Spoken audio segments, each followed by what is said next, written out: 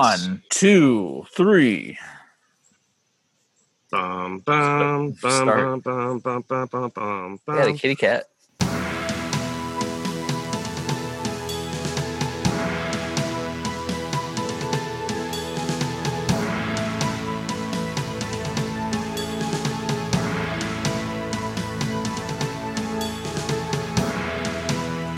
Oh, what's the kitty's name?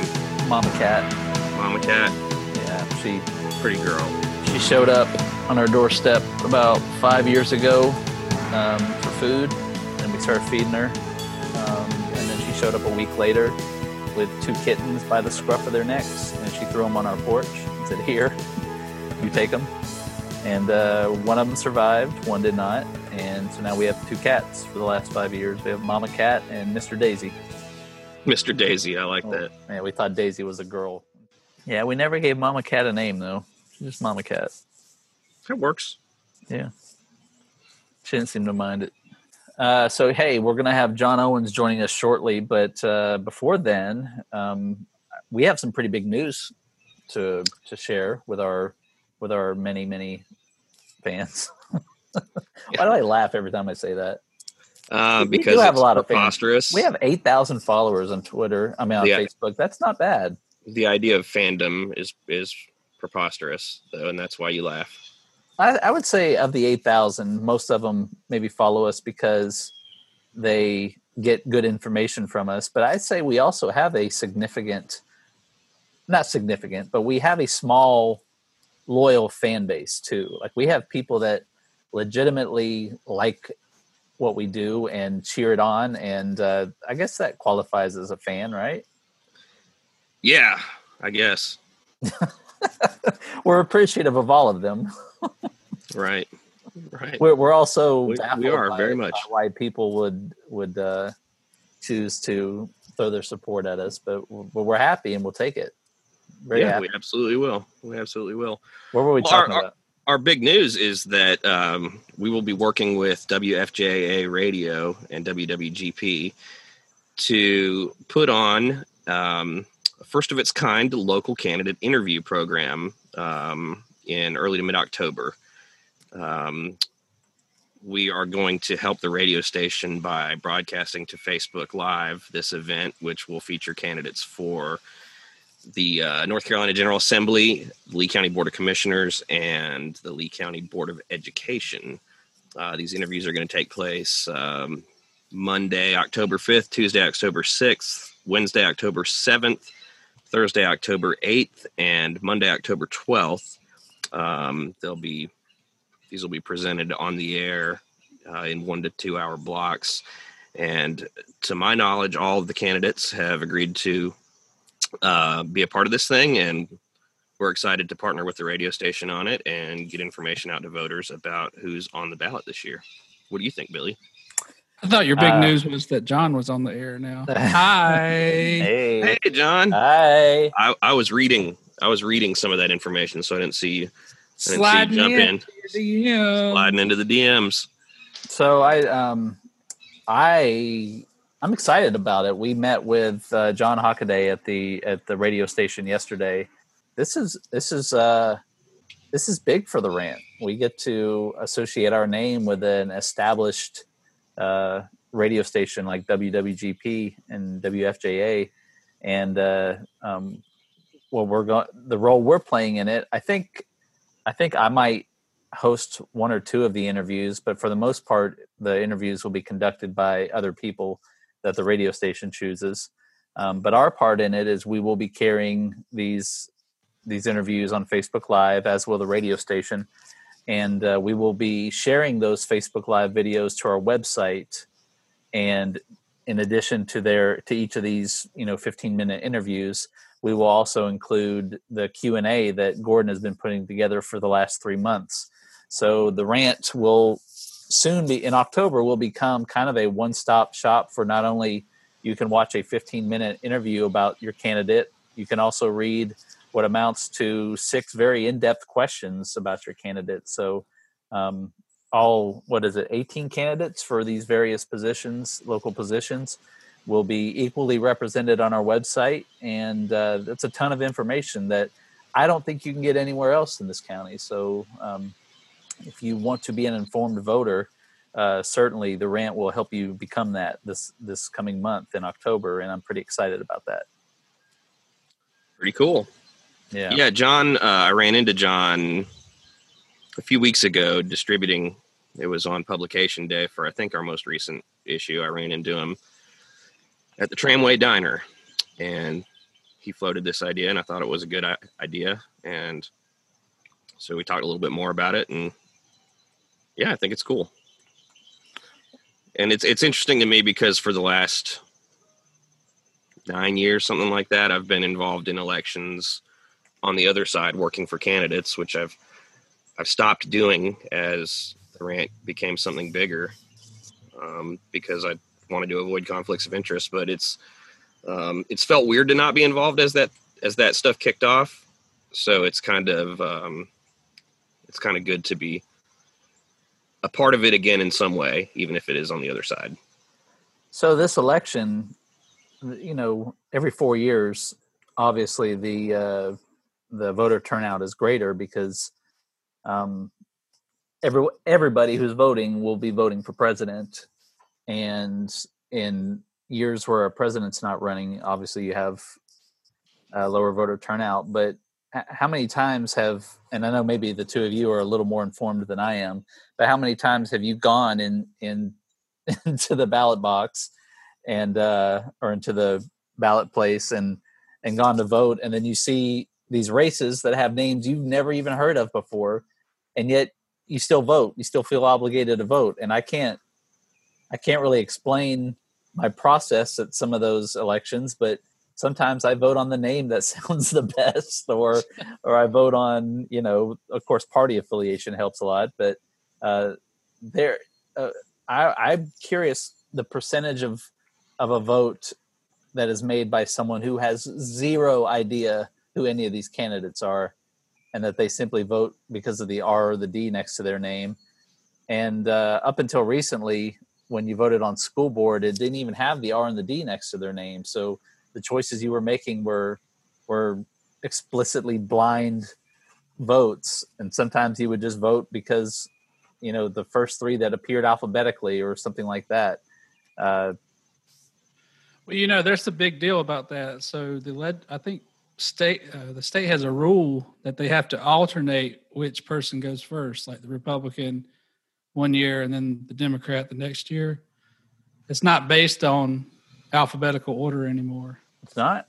Just because of that. Because people don't know who, like, people are in a certain race, they'll just pick the first one. Yeah. So I think I don't know if in the past I've voted just on the first one, but I will admit, specifically for maybe judge races or water commissioner thing, I make completely blind votes, and I'm a bit ashamed to admit that. So the most recent judges race, I think, in 2018 maybe or 16, the Republicans were listed first on the ballot, but when you got to the judge, the judge, I can't remember if it was Beasley or who, was listed first, but that person was a Democrat, but those are nonpartisan races. So the Republicans said that person won just because people were used to voting for the Republican first on the ballot, which makes sense.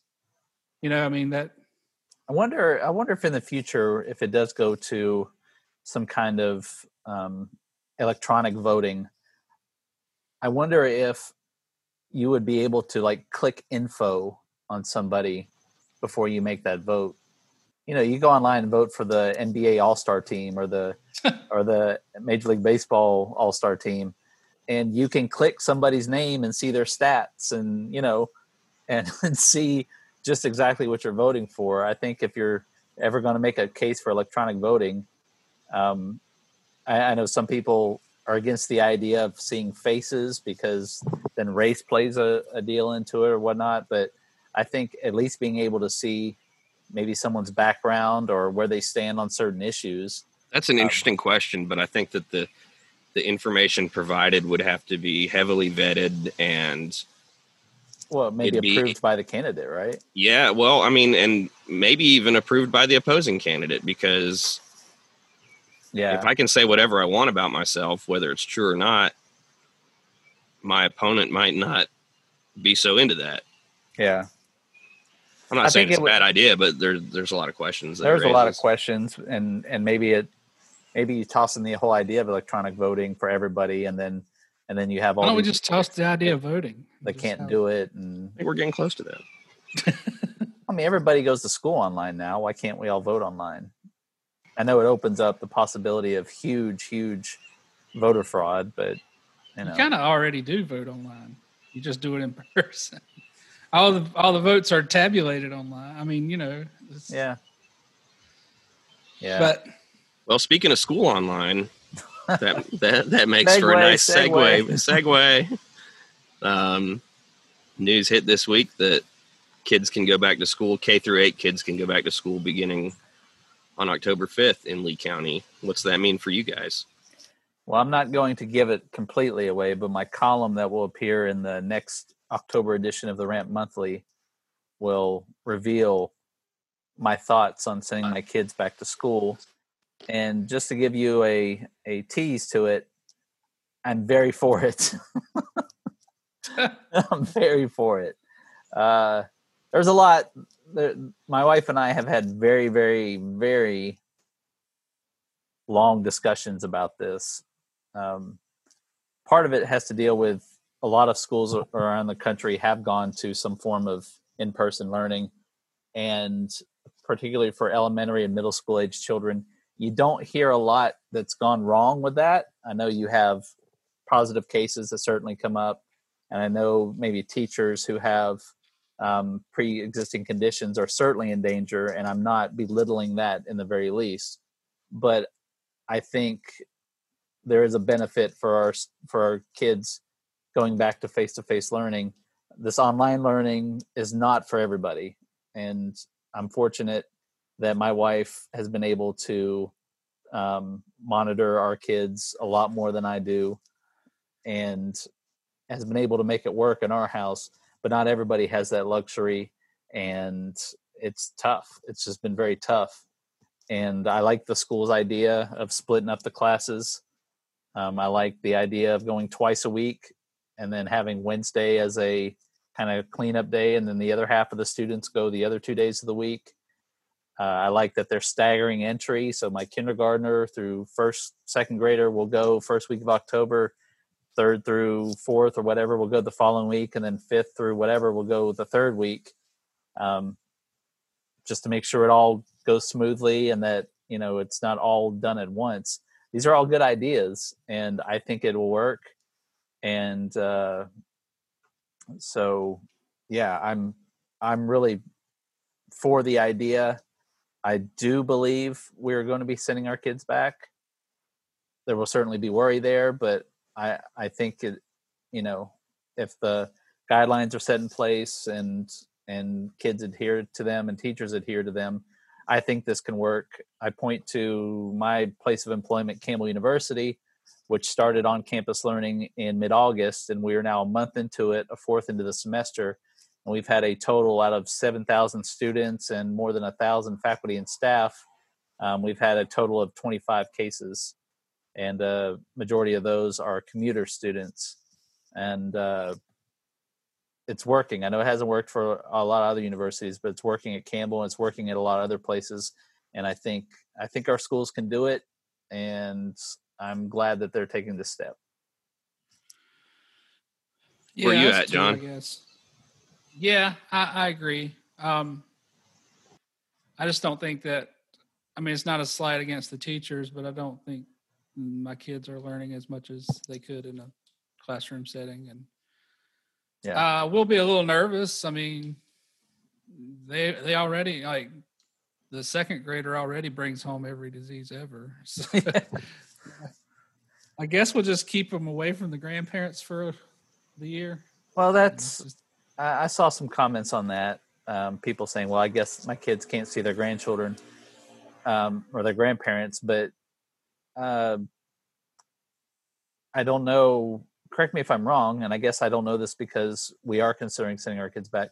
Is online learning still an option for those Yeah, people? I think so. Okay. Yeah. So there's still a choice there, right? Yeah, I think so. Okay. I haven't studied it very closely. Yes, the virtual academies will remain. Well, I don't an even know if option. it's going to be a virtual academy. I think students will remain in their classes, and whereas for half the week they'll be learning online while the other students are in the classroom. So like the camera will be set up in the classroom, and as the teacher is teaching students who are in the class, he or she will also be teaching students who are at home. And I think if you choose the online option, then your student just stays home all 5 days instead of 3 days. That's the way I understand it. I could be wrong. This is from the district's press release that went out Wednesday when they made the decision. It says students enrolled in the Inspired Virtual Academy will remain enrolled at their home school and will follow a schedule that closely aligns to those students receiving in-person instruction. So I think, and I could be wrong here, but I think the original plan for the virtual academy was to have it be separate and those students wouldn't be affiliated with their home school. But with this move to Plan B, virtual academy enrollees have the option to continue doing their learning online. They'll just continue to be associated with the school that they would normally attend. Yeah. And again, and if I'm wrong on that and somebody from the district hears this and wants to let me know, I'd be glad to post a clarification somewhere. So all of this sounds like they're making the right decisions on this. I actually applaud the school for backtracking at the beginning of the semester and starting online. I don't feel like they were ready, but who is? But I don't feel like they were ready, and they gave themselves 6 weeks to monitor. A lot has happened in those 6 weeks. Cases have gone down in Lee County, and I think this is the right step. And then if it leads to another uptick in cases, then they've got the experience and they've got the ability to just go right back to online learning. And then who knows how much longer we'll be doing that. So, I'm seeing stories this week that should a vaccine come out, should everything go as planned in this country, you're looking at the end of 2021 being when the country kind of finally returns to normal. So there's light at the end of the tunnel. I think it'll be much sooner than that. So October 5th is when November 3rd start going back. Yeah, that's right. It's only a month away from the election when this thing will all be over with. Sorry, I just have to. I know. If I don't get to mention that Billy fired me, I have to mention that this will be over by the election. Good screaming, everybody. You have to mention your affiliation with the Plandemic group. That's right. I've changed my last name to Mikovitz. I heard a new one, Scamdemic today. What are these conspiracy theorists going to do if when all this ends? Just find a new thing to complain about. Yeah. Don't trust the flying cars. Well, hey, did y'all see that the governor put out that it's like a meme that was talking about Dan Forrest saying masks are bad. And then Dan Forrest just used it for his own campaign. And then Forrest used it with the exact same post, and he had more likes. Right. It's like the tweet I saw was like, we've reached the place in political discourse where they can both say the same thing and rally their respective bases in the same way. That's what I saw. Yeah. Oh my goodness.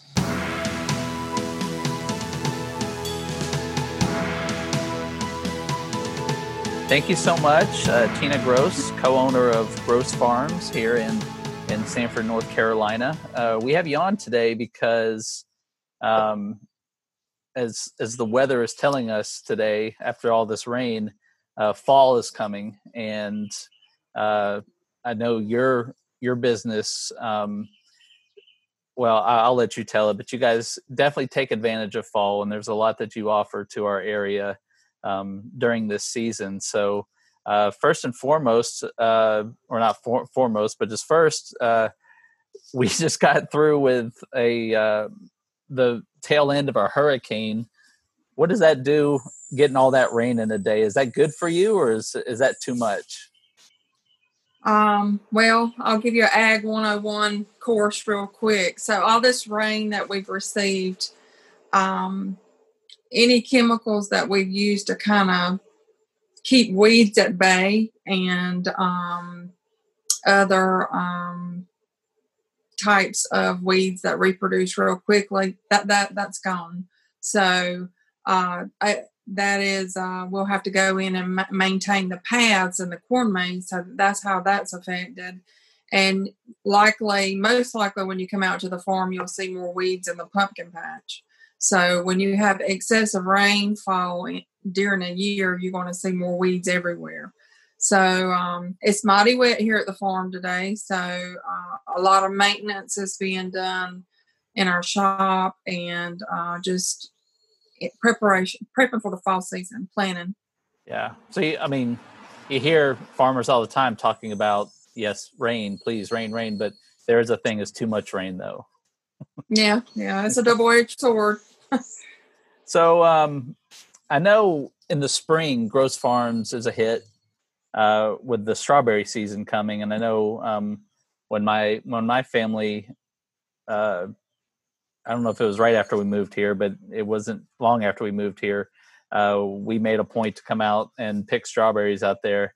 I know that's huge for you, but fall is also huge. And I don't know when you started it, but you started taking fall as the opportunity to have the corn maze and tractor rides and all this other kind of great stuff. When did that start for you? And what does that do for your business every year?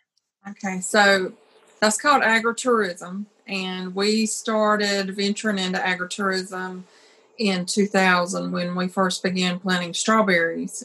And we offered We Pick and You Pick. It's a means of diversification for farmers to supplement their income from other row crops. So you have two words joined together, agriculture and tourism. So it was such a hit in 2000, we planted pumpkins that fall, and that went really well. We started having just a few school field trips, and we expanded on that in 2002 with our first corn maze. So it's steadily grown every year. The public's received it well, and we've added something new every year. Although we did take away in 2009 and stop doing our haunted attraction. So we are a family-friendly event here only in the fall. We don't offer any type of Halloween or haunted attractions. What was the reason for that? Did it get to be too scary or too much for people? Well, in a sense, we were running two business entities at the same time, and we were about to work ourselves to death. So we had to make a choice, and we chose to just focus on family-friendly activities and offer more of that. I want to back up just a second and see if you could maybe tell our listeners who might not know just about Gross Farms, where you're at, what you guys do in addition to the agritourism, where people can find you online, that sort of thing. Sure. Gross Farms is located in Lee County. We're down in Sanford, North Carolina, and which is pretty much the middle of the state. In addition to agritourism, we have about 1,700 acres of crops. Wow. So we grow tobacco, soybeans, rye. We do a lot of straw for construction companies.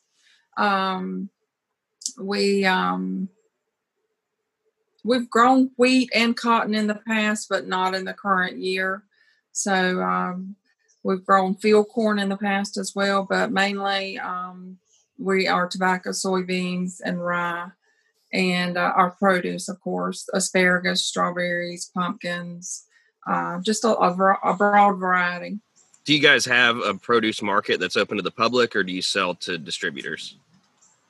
As Billy mentioned earlier, we do have a produce, we call it a produce barn, that we open in late April, and we keep that open through early June with our strawberry season. So once strawberries are ready, we open that up, and all of that is communicated to the public through social media and our website, grossfarms.com. Okay. Yeah, how much would you say? So, obviously, you started a farm because you wanted to produce, but how much would you say when you started getting into the tourism part of it? What is maybe the percentage of your I guess what you take in a year? How much does that come in from the visitors and from these events that you have? Probably about 25%. I mean, it's a significant amount. Yeah. And it's grown each year. Yeah. So as seems like we have this question on repeat every week now, but what has the pandemic done to that this year? Oh, it's been a challenging year. Like as I mentioned before, U-Pick has been huge for us. We did not offer U-Pick strawberries in the spring because, like everyone else, we were trying to just navigate the pandemic and the rules and the guidelines as best we could. And the curbside pickup, it went really well. Customers were very respectful and appreciative, and we worked through it. Although for the fall, we are going to offer U-Pick pumpkins, and we are in the planning stages of getting our corn maze and other activities to where we have a plan in place that, is a display of due diligence and safety. Yeah, and we're definitely going to talk about the corn maze. Part of the reason I reached out to you for this was because you did come out with a press release this week about your upcoming maze. But before we get into that, usually in the fall, you offer this maze, you offer the big slide. I know you've got the tractor rides, you've got the playground for kids, you've got this jump pad that I remember. This fall, what all stays and what all goes because of social distancing? I can say right now, definitely for sure, that the pumpkin patch, We Pick and You Pick, will be offered. The corn maze will be offered. Play area. We are in still planning mode, trying to be sure that we can dot all of our I's and cross our T's with the jumping pad, jumping pillow, and slide.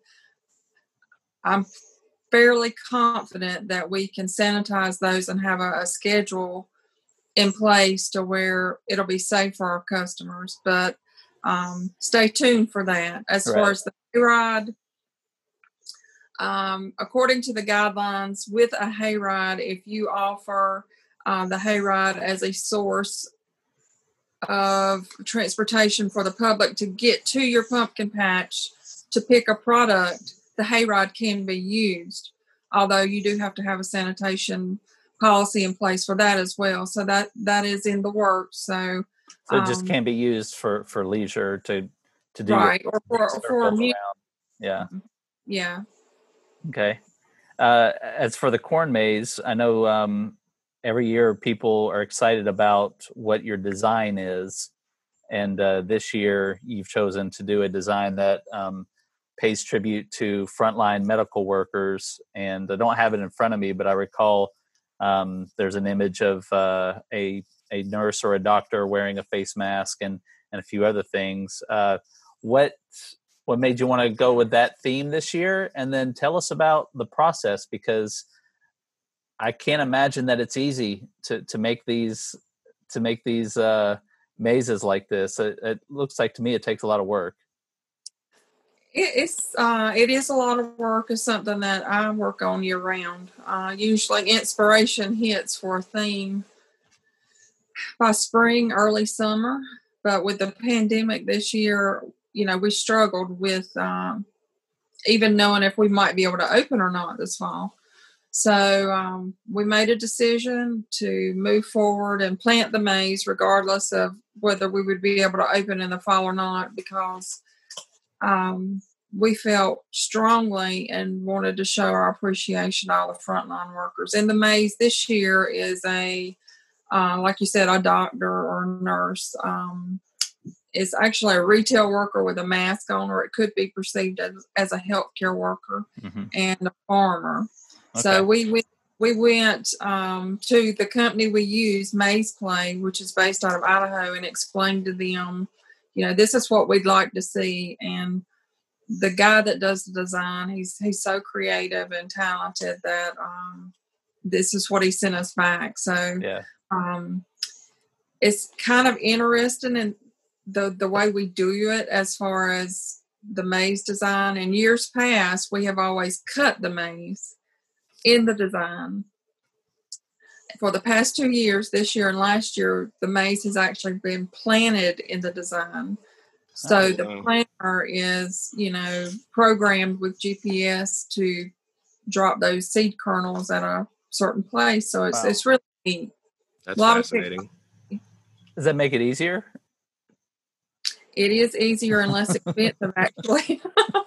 Yeah, because the first way you just have a giant cornfield and then somebody has to, I guess, go through and plow the path. This one, it just grows that way, I guess. Exactly. Wow. I had no idea. It's something you don't even think about.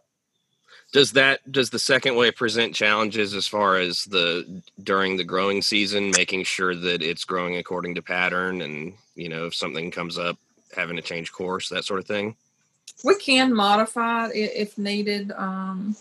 But all in all, it really grows in the design that as Chase designed it. And I do drone footage every year just because I want to see it myself.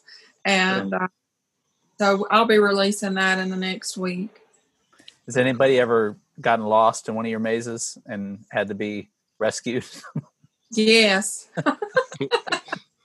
My dog too. You say that like it happens a lot. Yeah. We have some folks get lost out there. We feed them breakfast the next morning though. Okay. You said something about your dog. What were you about to say? He has a tendency to go his own way out there as well. All right.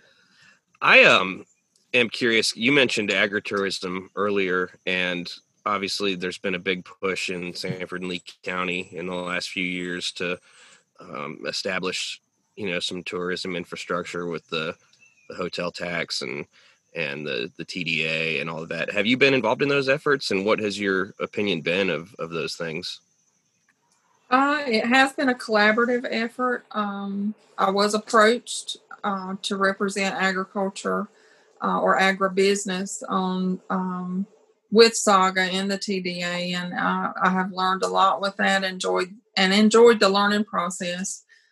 Everyone is very encouraging and supportive, and it's been a lot of strategizing. What do you see in it, be it the future of tourism in Sanford and Lee County being? It's going to be very interesting to watch because Sanford is going to grow and more people enjoy the vibes they get from Sanford and the atmosphere we have here.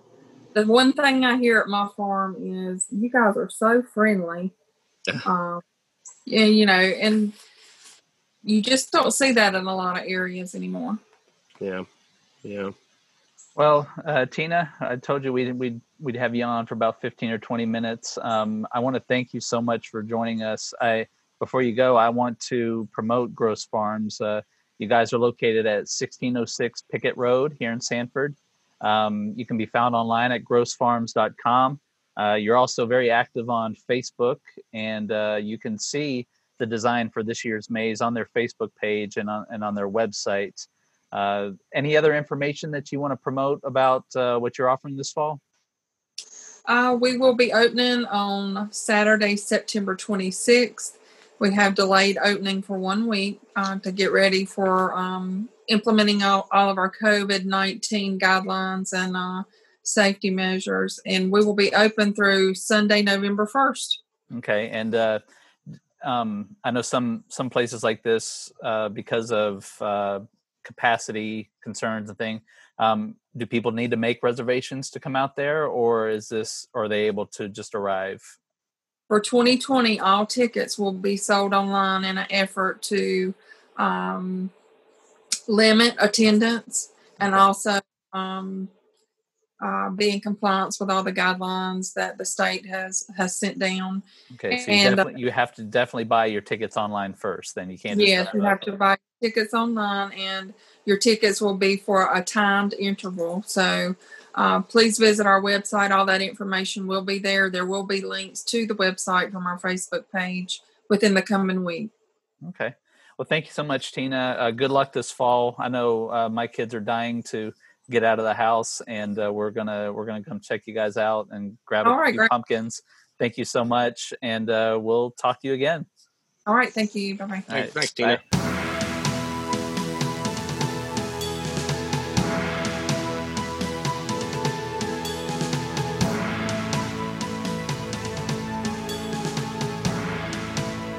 Gordon, you had a story this week that I know you've been working on this story for years now, and it kind of came to a very important conclusion. I don't know if it's a conclusion yet, but big news this week about the Wilrick Hotel in downtown Sanford. Yeah, one of the oldest and tallest buildings in downtown Sanford, the Wilrick Hotel, has been surrounded by questions and confusion for at least 4 years. I started writing about this in 2016. That was when some questions arose about who actually owned the building. It had been operated by the Sanford Housing Authority, but was technically owned by a nonprofit called the Sanford Affordable Housing Development Corporation. And these two groups consisted of a lot of the same people and kind of got commingled, but it came to a point where the two organizations dissolved their management agreement. This completely private nonprofit that self-appoints its board of directors ended up owning the Wilrick Hotel. And there was all kinds of questions about what that meant, who was in charge, where the money was going. In fact, in 2017, the Sanford Affordable Housing Development Corporation reported $100,000 embezzlement. And not long ago, one of the former directors of that organization was charged with that crime. The city of Sanford last fall, early this year, initiated a lawsuit against this nonprofit, basically trying to get control back of this building, which I'm not sure how many people live there, but it's been used for low-income housing for several years.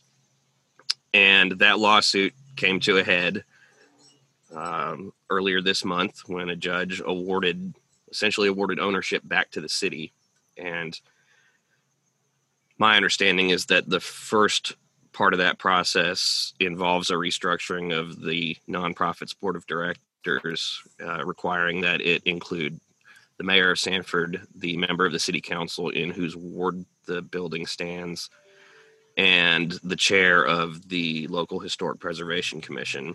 That group will have the opportunity to appoint a successor board that will still be the Sanford Affordable Housing Development Corporation, but all the appointment power will be with the city. So the city will again control that building. And I just think it's really interesting and fascinating because that is a beautiful building. My opinion is that it looks like the people who have been running it the last few years have not been taking the best care of it. I've heard stories about units in there being, quote, uninhabitable. And that's just not good for downtown. We got a lot of comments when we posted this story that asked about, well, what's going to happen to the people living there? And the quotes I got from every person involved that I talked to was essentially that those people don't need to be worried about finding a new home. What they want to do is get in there and determine the condition of the building and make sure it's safe for everybody. But there are a lot of long-term implications of the city being in charge of this organization now. And I think there's going to be a lot more to come, and it's going to be interesting to write about. But I'd like to think that my reporting over the last 4 years played some role in all this happening. And that's, one of the best feelings that you can have as a journalist, that the stuff you wrote about caused change that's hopefully for the better. Yeah. Since I've been in Sanford, Wilrick has been a mystery to me as far as its history and who ran it, who lives there, all that kind of stuff, and looks like it's going to be a little more clear now, at least on the who's running things side of it. You know, it's easy for anybody to say, well, I hope it doesn't become low-income housing, because the term low-income housing has a negative connotation, sometimes rightfully so, sometimes not rightfully so. People, when they say they don't want it to be low-income housing, I guess what they're saying is they don't want it to be a blight. And just because it's low-income housing doesn't always necessarily mean that it's a blight. Yeah, However, it feels like from your reporting, though, that it is a blight, at least in some areas, hasn't been well taken care of. And so not only is that negatively affect downtown Sanford, but it negatively affects the people living there. I hope it becomes something better. I don't want to see the people who are living there lose their homes, obviously. I hope that something can be worked out, as you know, for it to become a functional, vital part of downtown Sanford, but also a place where people live and can afford to live. There's a lot of decisions, I guess, to be made about the future of this building. I'm just happy that it has a future now. And, downtown Sanford, I think, has come a long way. And this is another big step, I think, toward, making it a relevant place that people actually want to go to. Gordon, we went to a meet and greet there one time for candidates, you and I. Remember that? The Lee County Democratic Women for years held a candidate forum there. It was nice. The Meet the Candidates event. And that was, I believe that's typically done at the time of the primary, but I covered that for years as a reporter at the Herald. And after leaving the Herald, I went to that event working with candidates. And that space, that ballroom space there is absolutely beautiful. And, we all know people who had their wedding reception there. And if just even that was more available to the public going forward, I think that'd be a win. Billy, you went back and said it's been like a mystery to you. And that's the thing. Somebody I was speaking with about it, I think this was something I said to them, but it's been like a black hole, because there's no way for anybody not affiliated with this nonprofit to get in there and know anything about who lives there, what the living conditions are. And that's just not a good thing for this beautiful historic building. Yeah. Do you think that it could be remodeled and into like upper end apartments and I think successful? Well, I know there are some federal tax credits associated with it that require it to be available for low-income housing until like 2027, I want to say. And, I can't speak for the city or anything like that, but I would imagine that long-term, 10, 20 years, they don't want to be in the apartment business. Yeah. But they do have a sticky situation because they have people living there that they can't just kick them out. I don't think it it's called the Wilrick Hotel or the Wilrick, whatever. I imagine it was a hotel. I can't see a hotel that large.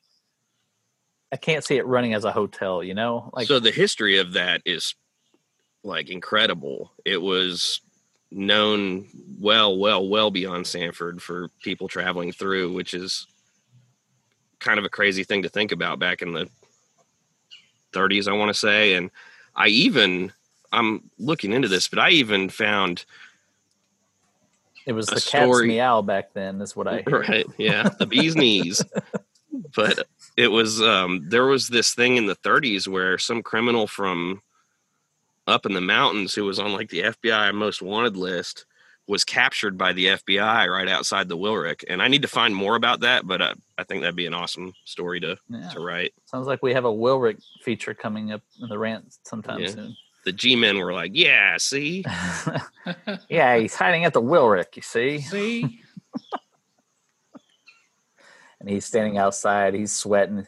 Someone asks what's going on. It's the coppers, they're after me. The G-men. Is that the tallest building in Sanford?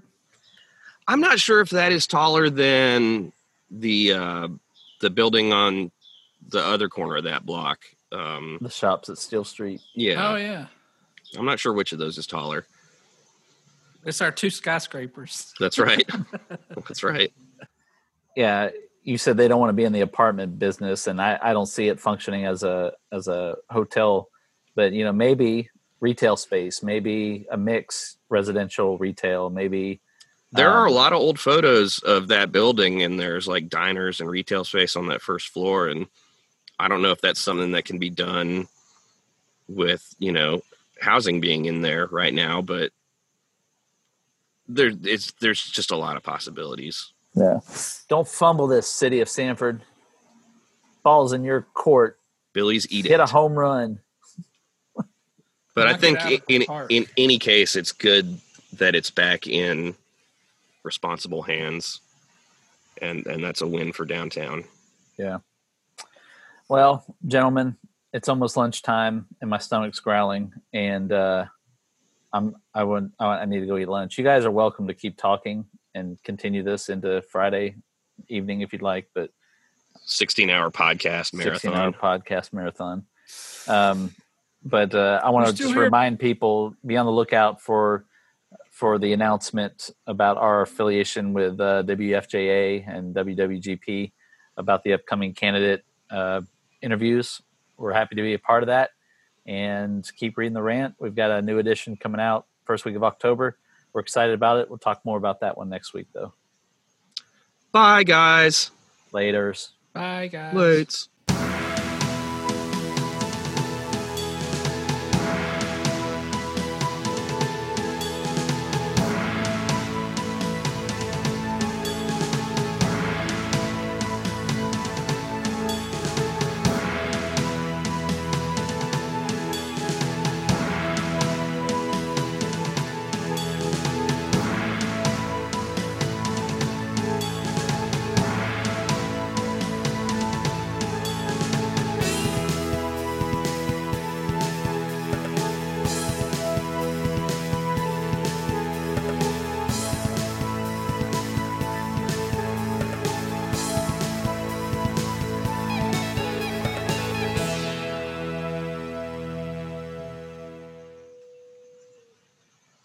I can't end it.